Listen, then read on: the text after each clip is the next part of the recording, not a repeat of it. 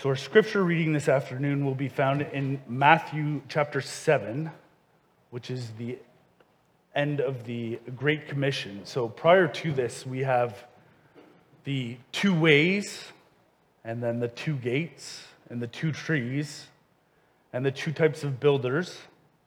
And today, we kind of read through two different types of people. So Matthew 7, beginning at verse 15. A tree and its fruit. Beware of false prophets who come to you in sheep's clothing, but inwardly are ravenous wolves. You will recognize them by their fruits. Are grapes gathered from thorn bushes, or figs from thistles? So every healthy tree bears good fruit, but the diseased tree bears bad fruit. A healthy tree cannot bear bad fruit, nor can a diseased tree bear good fruit. Every tree that does not bear good fruit is cut down and thrown into the fire. Thus you will recognize them by their fruits. Not everyone who says to me, Lord, Lord, will enter the kingdom of heaven, but the one who does the will of my Father who is in heaven. On that day, many will say to me, Lord, Lord, did we not prophesy in your name and cast out demons in your name and do many mighty works in your name? And then I will declare to them, I never knew you. Depart from me, you workers of lawlessness. Thus far, the reading of God's holy word. May he bless this reading unto our hearts. So the sermon that I will be preaching this afternoon is a sermon from Reverend Dykstra, and it's entitled, We Find Comfort in Being Known by the Lord. Have you ever heard someone say, it's not what you know, it's who you know? That's one of our culture's proverbial statements that reflect a great deal of truth. During our lives, no matter how smart we might think we are, and no matter how much we think we can do on our own, in the end, we all need help from someone. And in such moments, we are greatly benefited when that someone is in the right position, or of the right temperament, or with the right gifts and talents to navigate the pathways. It's not just that we need others well suited to help us in our time of need. And that's a truth we ought to remember and reflect upon. Unfortunately, I'm not sure that is what we mean when we say, it's not what you know, it's who you know. Maybe I'm wrong, but I think we use this proverb to describe how we took a shortcut, or how we cheated the system, or how we got away with something. It's how we got that deal on a new car. We knew the salesman or the owner of the car lot. It's how we got out of trouble with an employer because the manager is a friend of ours. It's how we got that request before town council to pass. We know the mayor. Whatever the case, we use this phrase to indicate that we got ahead not by working harder or by doing more, but by knowing the right person. Do you understand what I'm saying? Have I explained it well? It's important because I think that's how many people relate to Jesus as well. Jesus, the Savior of his people, sits enthroned in heaven at God's right hand. And so, as our Bible teaches us, we have an advocate in God's presence. We have a man on the inside, in a place that we cannot access on our own, and in a place of profound and constant importance. If the sovereign God of life, the God who counts the hairs on your head, who keeps your heart beating, who governs the tides and the sun, moon and stars, if this God looks at you with joy, your life is presently and eternally blessed. No matter how dark the clouds of life may become, behind them shines the bright light of his face, his love, and his care.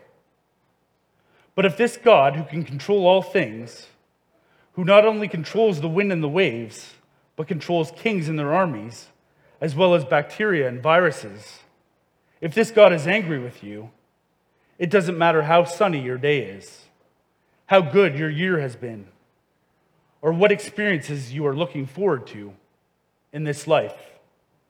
If he's angry with you, your life is lived under the cloud of his judgment. How God looks at us, how he deals with us, is the matter of greatest importance in our lives.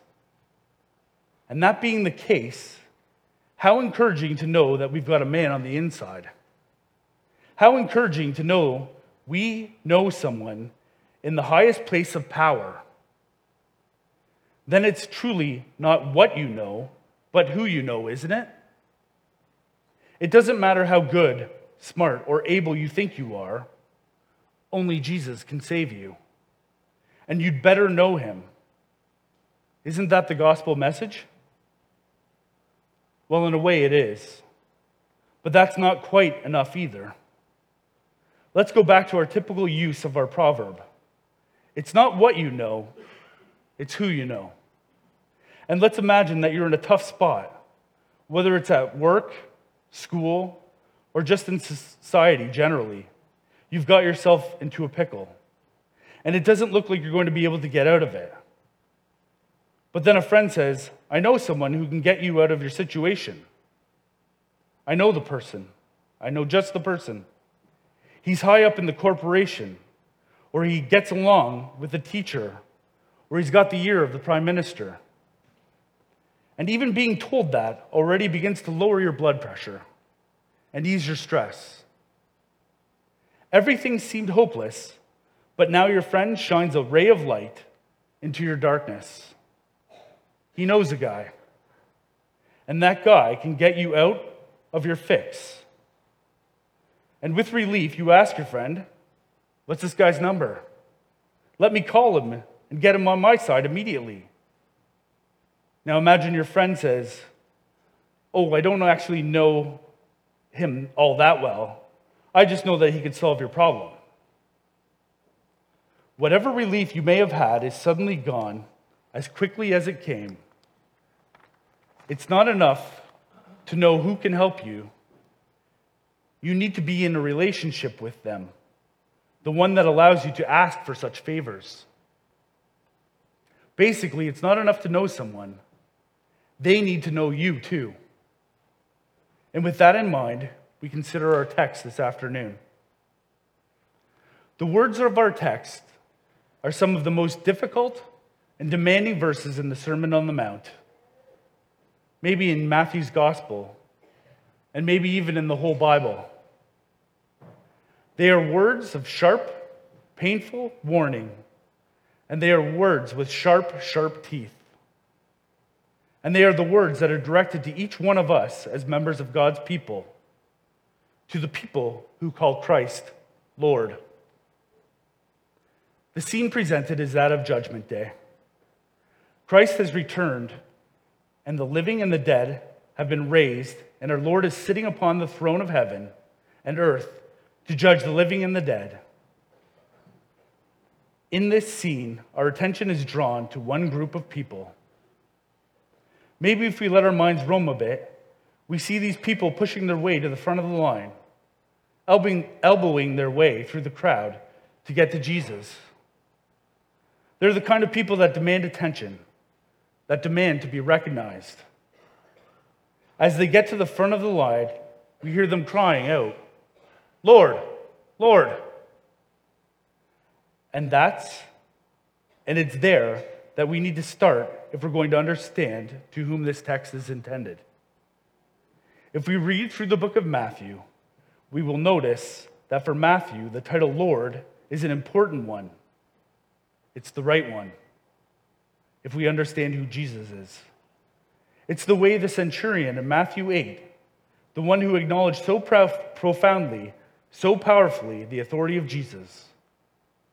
And it's the way the Canaanite woman whose daughter was demon-possessed spoke to Jesus as she humbled herself before him.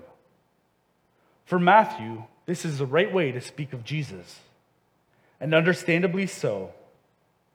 From an Old Testament perspective, and remember that Matthew was steeped in his Old Testament scriptures, the word Lord is exactly the right word to describe the coming Messiah. It's a word rich with meaning and truth, and it fits Jesus perfectly. And for this reason, even to this day, it's the word the church gladly and willingly uses in relation to Jesus. He is our Lord. And that being the case, the persons of our text, the ones who stand now before the judge of heaven and earth, must be members of God's covenant community. They must be church members. They know how to speak to Jesus. They know who he is. They use the right word when calling out to him.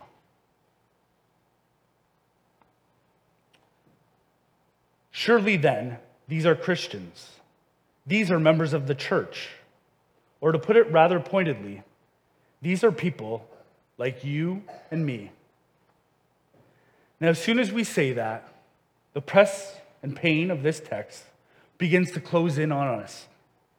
You see, even though these people call out to Jesus in the right way, Jesus does not allow them to enter the kingdom of heaven. And there is no more terrifying, no more dreadful thing to hear than that. Please appreciate that. For whatever joys or sorrows we have experienced in this life, nothing will matter if we are excluded from the kingdom of heaven. Nothing we have or experience can begin to match the importance of that day and of the Lord's word to us in that moment. None of our rebellion will be a comfort to us then as we suffer the eternal wrath and condemnation of our just judge, which is precisely why we might be tempted to avoid the press of this text. We don't want this text to be about us. We want it to be about lots of others, but not us. And so we try to find an escape route. How can we avoid letting the sharp teeth of this text from biting us? Well, maybe we should think of the title, Lord, in a broader way. Maybe we should understand it in a Philippians 2, verse 11 way. There, Paul says, every tongue will confess that Jesus Christ is Lord. That, too, is a reference to the end times. And we know what Paul means there.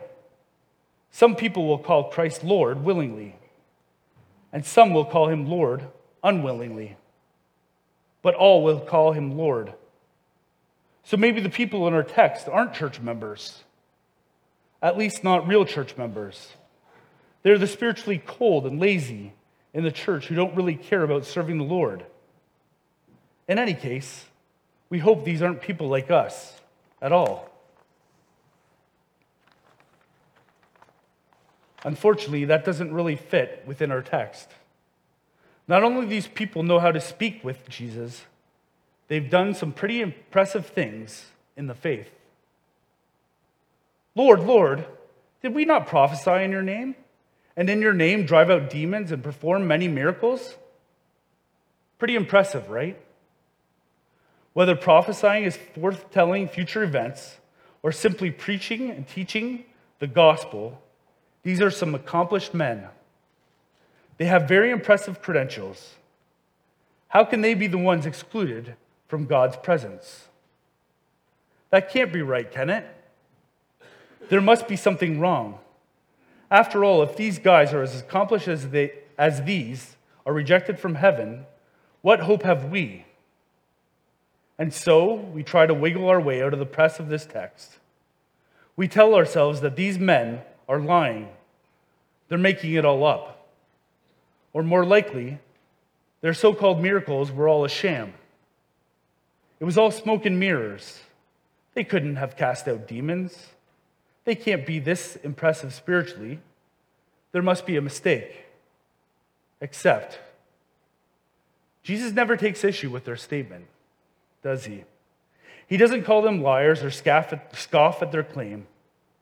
And given the setting, this is Judgment Day of all men before the glorious King of Kings, it seems highly unlikely that anyone would lie when they stand before the one whose eyes pierce into the very depths of who we are. No, it seems far more likely they were telling the truth. These men not only knew who Jesus was and how to speak about and to him, but they had accomplished some pretty impressive spiritual feats. And still, Jesus says to them, "I never knew you.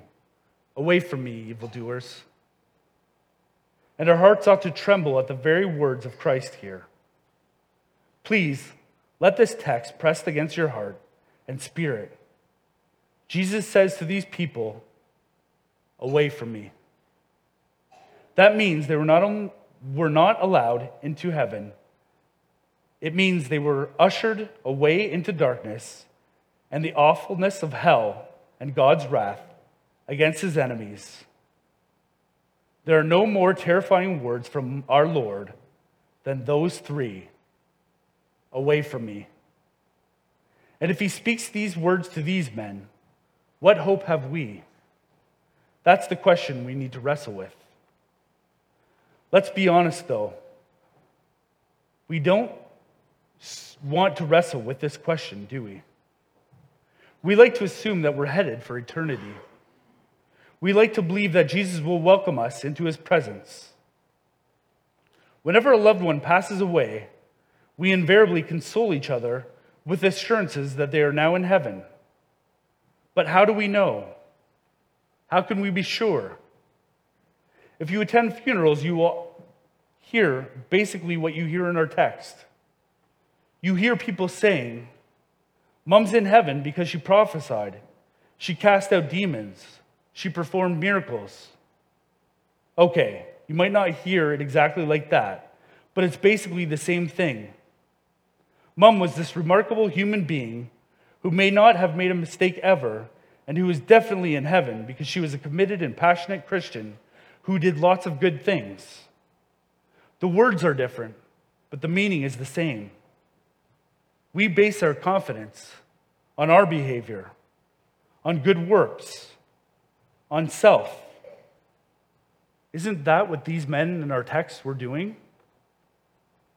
Jesus has already excluded them from his kingdom, and now they argue their case. They should be welcomed because they are the ones who accomplished great things. They were accomplished Christians. They gave to the Christian school. They served on council. They went to church faithfully their whole life. They led Bible studies. Whatever the proof, it comes down to the same thing. Look at what they did. What else do you want to know? What else is there? This is what it means to be a Christian, right? It means to do great things for the Lord. So how can Jesus honestly exclude these men from his kingdom? They did great things. And if they are excluded, what of us who aren't nearly so impressive? What assurance of our eternity can any of us lesser Christians know? If our accomplishments matter, have we accomplished enough? Make no mistake, judging ourselves on the basis of our accomplishments is the most natural thing, but it's a recipe for disaster. We all do this, don't we? When asked to demonstrate my place within the family of faith, when asked to prove my worth as a man, as a father, as a husband, as a Christian, what's my go-to defense? Is it not, "Look what I've done"? Or think about it this way. Think of those times we are criticized or challenged or questioned about our spirituality. What's our go-to defense? Hopefully such encouragement is received gratefully and, if necessary, produces repentance. But usually it produces one of two less than ideal responses. Either we offer some variation on "Nobody's perfect and the church is full of hypocrites anyway, and who are you to judge me?" Or we say, "But here's what I've done. Here's my medals and my trophies from my spiritual life. Here's my badges and my credentials. Here's my resume. We list our behaviors, our activities, our outward expressions of piety, as though somehow that's proof positive of being alive in Christ. I do it. You do it. And the men of our text did it. And it's pointless, worthless, and devoid of meaning. Away from me, you evildoers. It seems to me there are two ways to understand Jesus' use of that word, evildoers. On the one hand, he may be exposing the hypocrisy of these men who stand before him.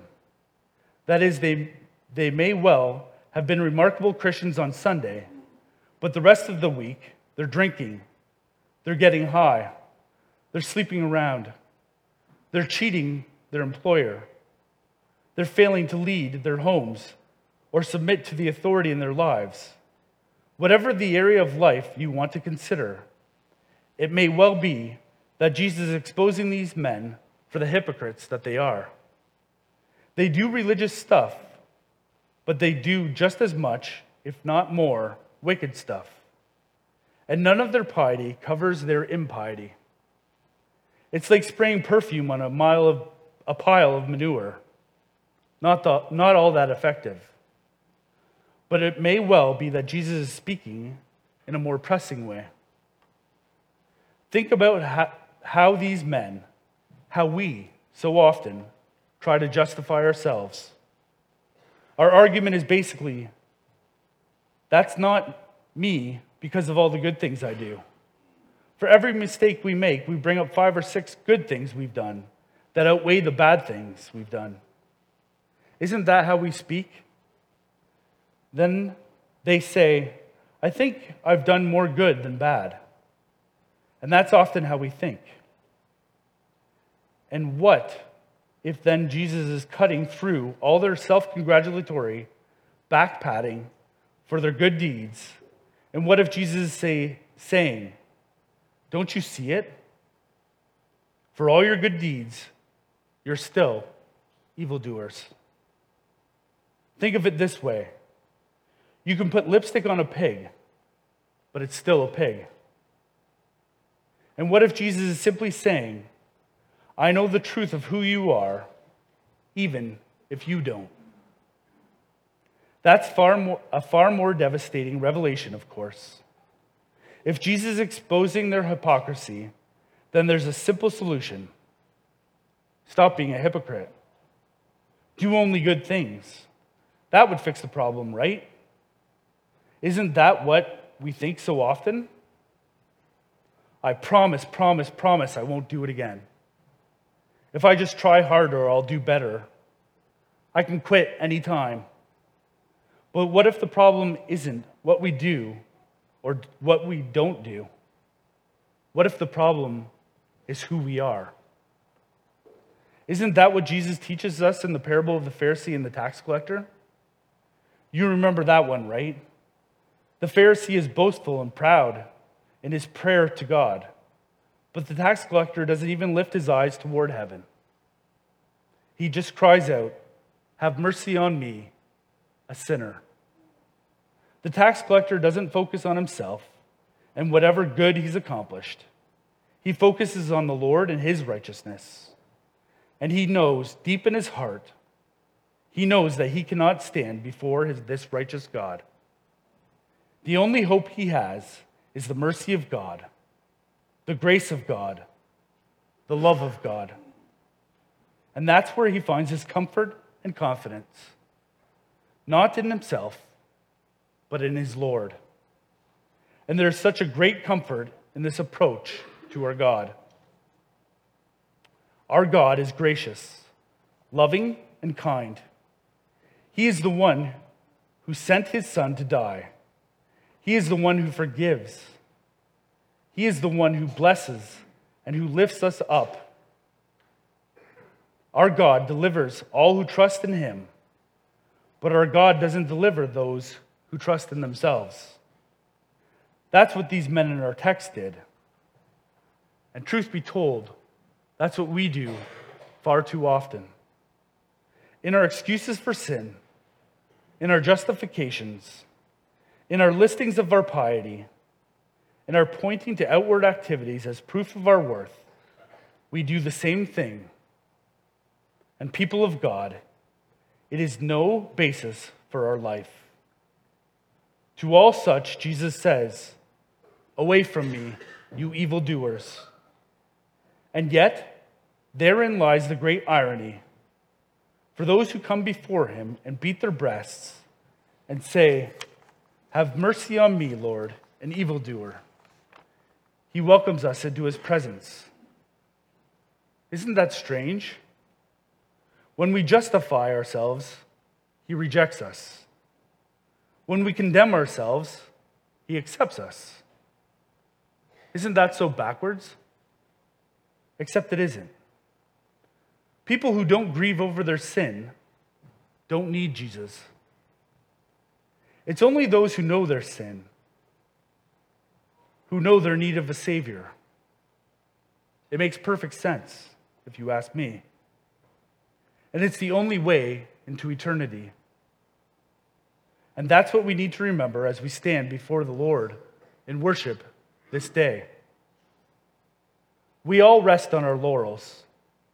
We all want to be respected for our accomplishments.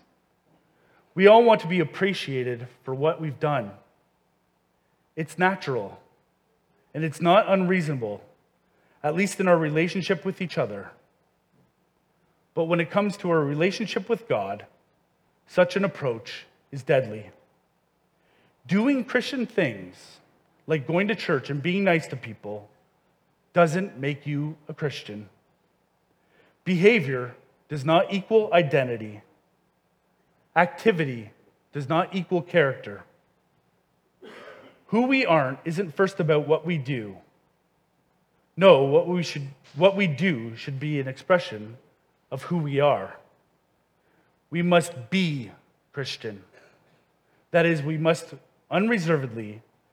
rest unreservedly in the finished work of Christ. If we are to be saved, we must know Christ, and we must be known by him.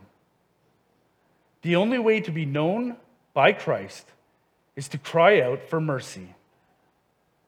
That's the only way into God's eternal presence, which is both a warning and a comfort.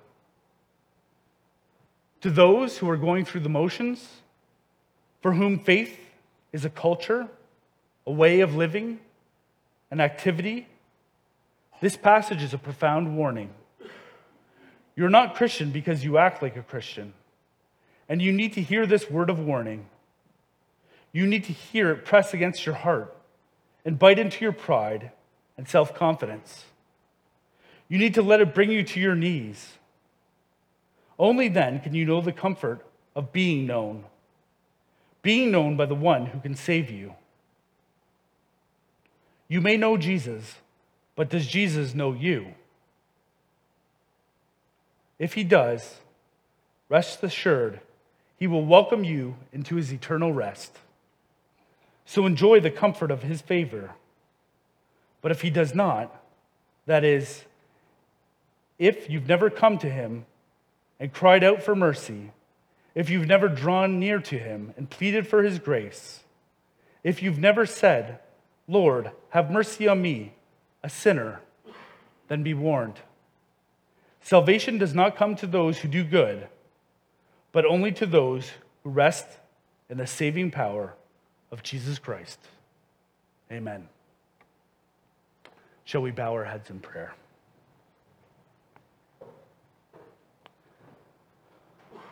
Gracious Lord and Heavenly Father, you call us now to come, but not to come on our own merits. That's so hard for us to do, Lord. We're so used to it. It's the way we relate to each other. It's the way we relate to you. We gather our activities and our abilities and our accomplishments. We put them on our chest, Lord, and we wear them as medals to prove our worth. And when we are criticized, when we are condemned, then we ask with great self-righteousness, Do you know who I am? And when others say to us, but you sinned, we say, but I am better than that. But we should say, I know, and it grieves me, and I need help, but I have a wonderful Savior and a gracious Lord who is working on me patiently and persistently. Help us to be a people who come to Jesus because we need his grace, and not because we are worthy, but because he is. And it is in his name that we pray. Amen.